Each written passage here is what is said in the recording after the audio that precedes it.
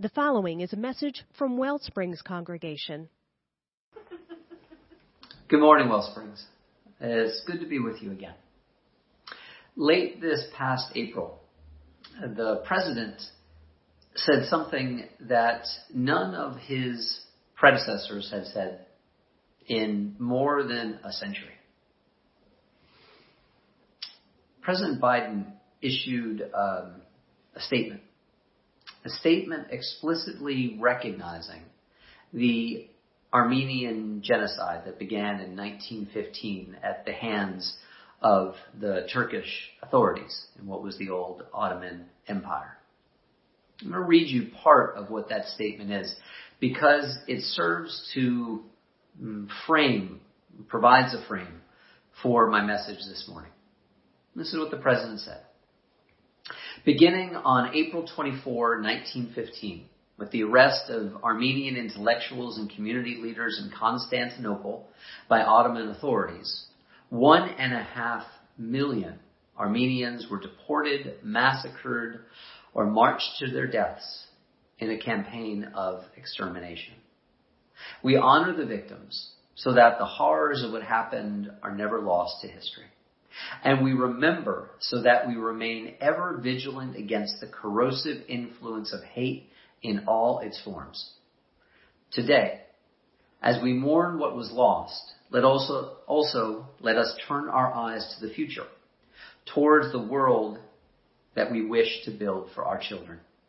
A world unstained by the daily evils of bigotry and intolerance, where human rights are respected and where all people are able to pursue their lives in dignity and security. Let us renew our shared resolve to prevent future atrocities from occurring anywhere in the world, and let us pursue healing and reconciliation for all people of the world. We honor those Armenians who perished in the genocide that began 106 years ago today. Now, let's leave aside for a moment. I think those words are beautiful and powerful, and we might, of course, want to ask the question, what's the deep commitment to that, or is there a deep commitment to that? But just let's let those words stand right now, because I want to share with you the response from the country of Turkey and their foreign ministry, which said, "We reject and denounce in the strongest terms the statement of the President of the U.S. regarding the events of 1915, which were made under the pressure of radical Armenian circles and anti-Turkey groups." You kind of can see that right there. The recounting of a history, at least part of it, which most mainstream historians do fully recognize happened. And on the other side, the immediate condemnation and pushback that these words from the president, this recognition of genocide that no other U.S. president has done since the Armenian Genocide, that it could only have arisen because of a desire to harm Turkey or by radical elements. On the one side, history. On the one side, a pushback to recounting that history. This is what today's SpiritFlix movie documentary actually is all about. SpiritFlix, which is our summer series here at Wellsprings about the stories that we watch on our screens and the meaning that we derive from those stories. It's called Exterminate All the Brutes. It is directed by Raoul Peck. Raoul Peck also did one of the movies I preached on last summer, a movie based on the life and works of the late and truly great James Baldwin, the Black writer. Raoul Peck, who grew up in Haiti, was born in Haiti and actually grew up formatively here in the U.S. in Brooklyn and New York, and has lived at times on the continents of both Europe and Africa. His work, 4 hours, a whole mini-series actually, sprawling, encompassing, painful, and challenging, It is an attempt to wrestle with the reality and the legacies of imperialism and colonialism, white supremacy, and yes, genocide. He mostly focuses on forms of European colonialism and American colonialism here as pertains to the indigenous people, original people of this country. And he also does mention that genocide beyond just Europe or the U.S., that genocide is something that happens throughout human history, and he spends a great deal of time also analyzing the Nazi Holocaust as the terrible and logical consequence of centuries of oppression and centuries of believing that certain people are lesser inherently than other people. I believe at this particular moment of being alive, especially in this country, that exterminate all the brutes, which is a line that he takes from Joseph Conrad's Heart of Darkness, which many of us know perhaps more famously was turned into Apocalypse Now and reset in Vietnam during the war. I think that exterminate all the brutes is the kind of history and wrestling with history that is really powerful right now, especially because we see so often the pushback to this kind of, I don't even like to say historical revisioning, as if it wasn't there in the first place. It was seen, it just wasn't acknowledged. It's more like historical reclamation, reclaiming what has been lost. We see in the pushback to this kind of more encompassing, more enlarging historical storytelling, the very reason why it's so important in the first place. In this country right here, right now, again, this was about the Armenian Genocide that I opened with and the Turkish pushback against honestly reckoning with it. Maybe it's a little easier to see when it's kind of outside of us. But the reckoning with cruelty, oppression, legacies of death and destruction. We see that when this encompassing, more inclusive form of storytelling kind of gets a foothold, how fierce the pushback is, as if it denies all the elements that have been valuable in our own civilization. Indeed, to tell a larger, more encompassing history is seen by some as a direct assault upon who we are, and seeming to say that if this more encompassing history stands, that somehow we won't be able to adapt. It is indeed, in the kind of not so helpful meaning of that word, a very fragile response.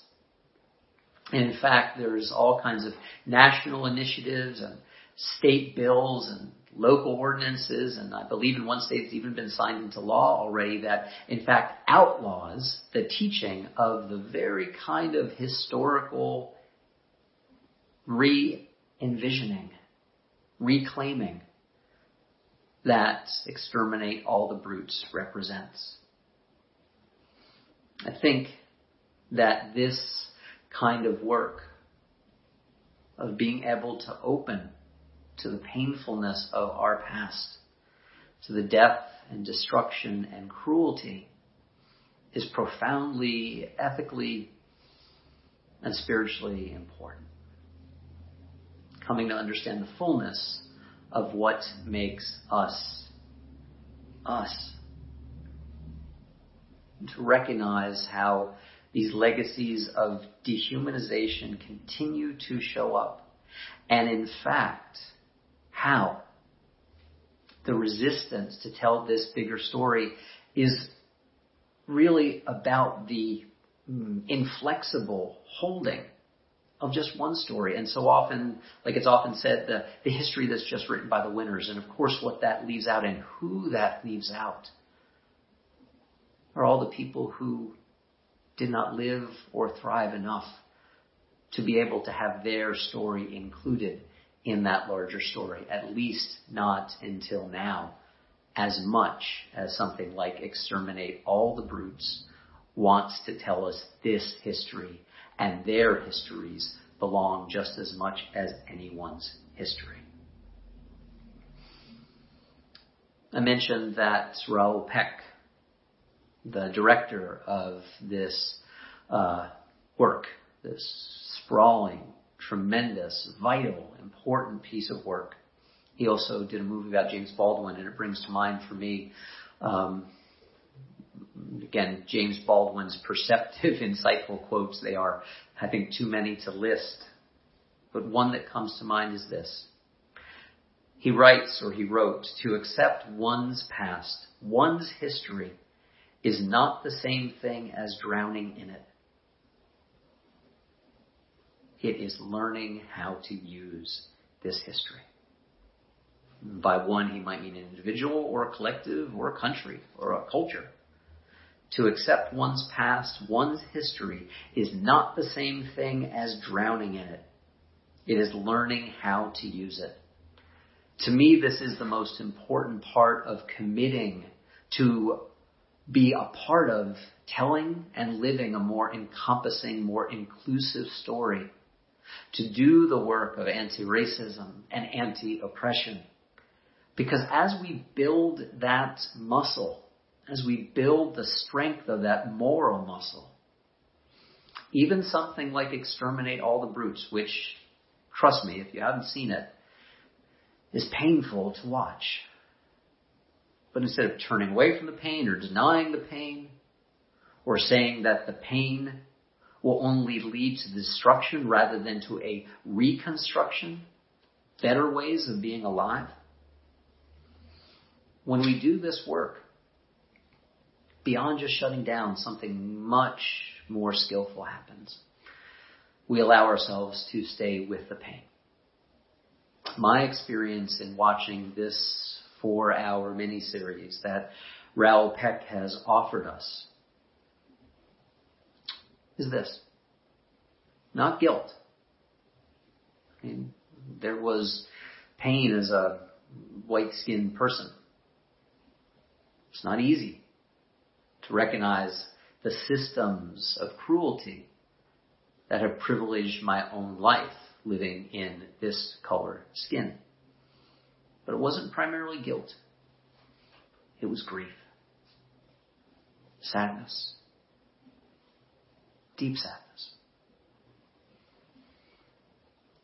To learn to relate to our own sadness as a reflection of our values, as Steve Hayes, a psychologist who I deeply admire and has been a great teacher for me, is to learn to trust when he says we hurt where we care. That if we can learn to relate to our pain in loving and compassionate ways, then there we can find our values. And where we find our values, we find our individual, but even more our collective resistance to keep on moving forward and toward the kind of life more suitable for all of us to truly thrive. I don't believe that pain in and of itself is productive. So often it's completely destructive when it's just re-traumatization. But pain that is met with compassion and open-heartedness, especially the kind of pain that comes from watching a movie like this, what it can do is it can open up a gap, a productive gap. The gap between the reality and our aspirations. And if we learn to live in that gap in a flexible, open-hearted, kind way, committed to the values that this movie points towards as opposed to the values, if you can call them values, the cruelties that this movie exposes. If we can stand in that gap, if we can be in that gap, then there can be the possibility of growth and healing in a new way. One of the things we see in this documentary is how the very definitions of progress, inevitability in the 1800s and 1900s, actually progress is what justified those who committed atrocities against others. And so yes, I, in so many ways, am a progressive, but I also know that in the name of progress, we can't just move quickly through pain or discomfort.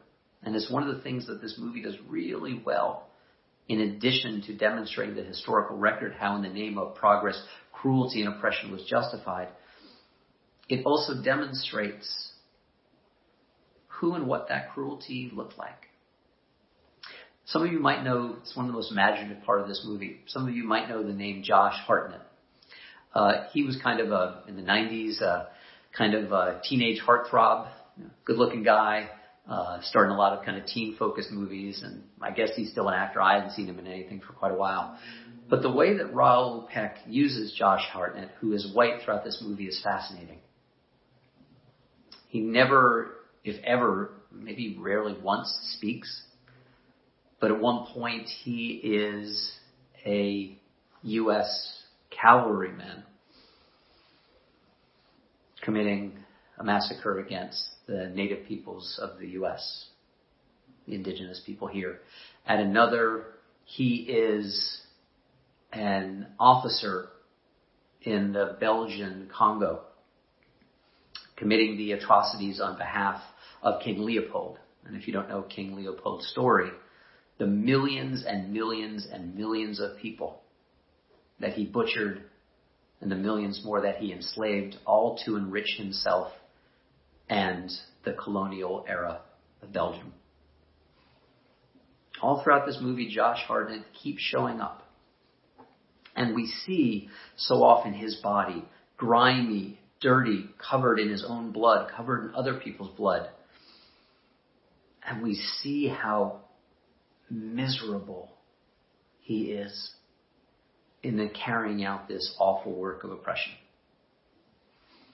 And again, I don't think Raoul Peck wants us to say, oh, look at poor Josh Hartnett. I think he's trying to demonstrate that systems of cruelty are immiserating. They create misery for all of us, but in very different ways. It brings to mind for me one of the people who has been a really helpful teacher these last few years in terms of staying with anti-racism work in a sustainable way. It's Resmaa Menakem. Some of you know him. Some of you actually know quite a lot about him. He is a clinical social worker who, as a black man, specifically focuses on the body and how it holds historical and racialized trauma. His most well-known work, although there's tons of interviews with him, is called My Grandmother's Hands, in which he kind of recognizes the legacy of how his hands look like her hands and how her hands were deformed by the grueling, painful work of picking cotton. He says that white supremacy is not just white supremacy, it's white body supremacy. And because Resmaa Menakem is a profoundly generous person in telling the historical truths of racial trauma and gender violence and all other forms of trauma, he also commits to what is profoundly a universalist vision of wanting all of us to be healed and to be well. And he asks those of us who are white to look into our own collective histories and family histories as well and see how the continent from which many of us have come was drenched in horror for generations, for centuries. And how many of us, willingly or unconsciously, brought that collective trauma here to this country and have perpetuated it. Again, willingly or unconsciously. This is what he asks us to wake up to, and specifically how it shows up in our bodies.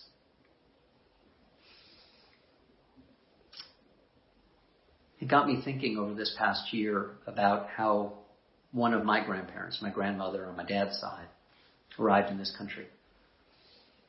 A long time ago, she told me a story that my dad has since repeated it because I don't think I remember the first time I heard it. She, emigrated from Tsarist Russia, but she really didn't emigrate. She escaped.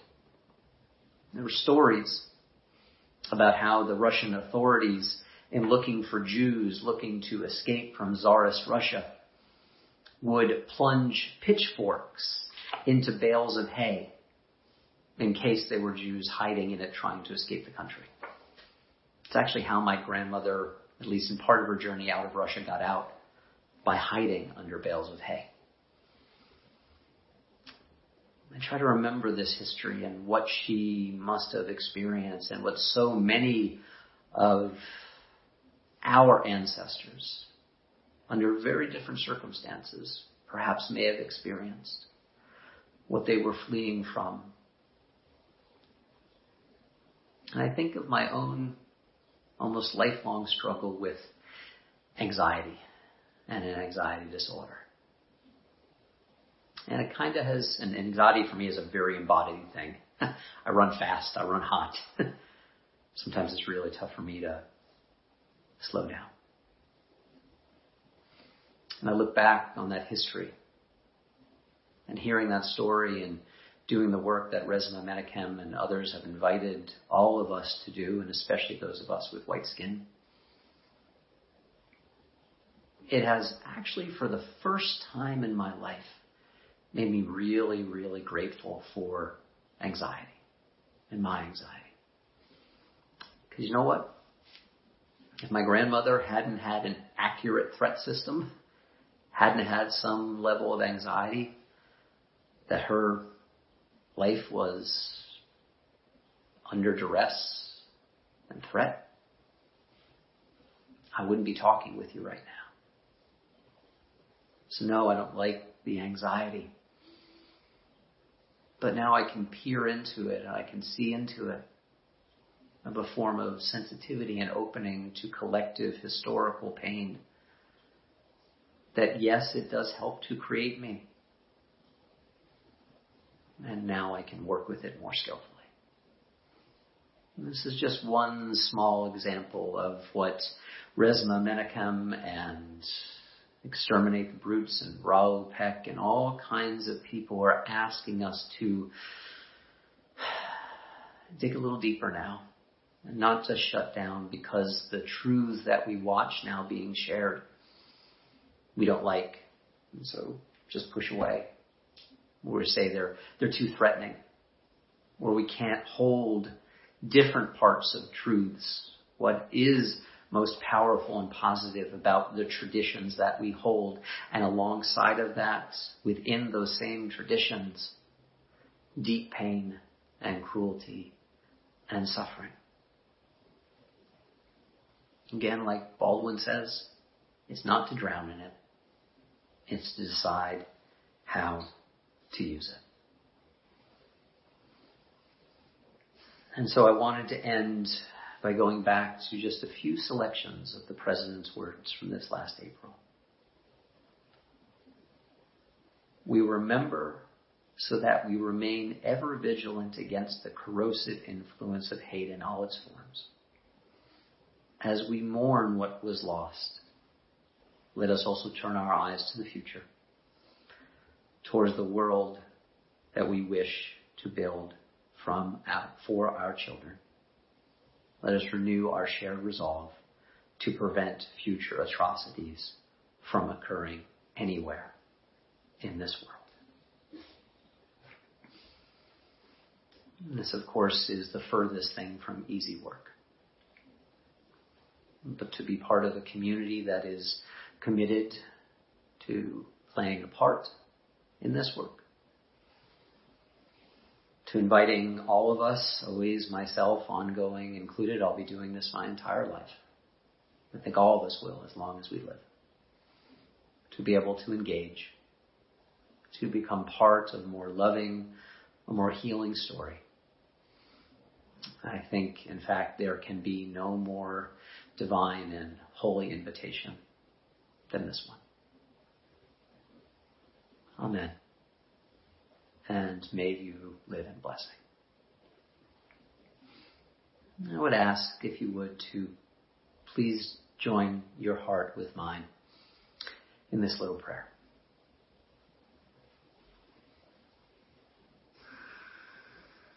First, just noticing where we are sitting and how the Spirit reaches us, how the breath reaches us right here and right now, from all kinds of causes and conditions that have created our lives, the helpful ones and the harmful ones, the skillful ones and the hurtful ones, the ones we would wish to hold on to as close to the beating of our own hearts, and the ones that we would now wish to release.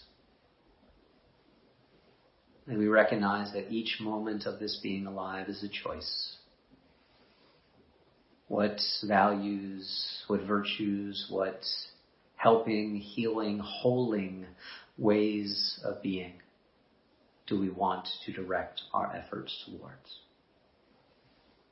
In small ways, sometimes in large ways. May our lives continue to move towards this beacon. Amen. If you enjoyed this message and would like to support the mission of Wellsprings, go to our website, wellspringsuu.org. That's Wellsprings, the letters uu.org.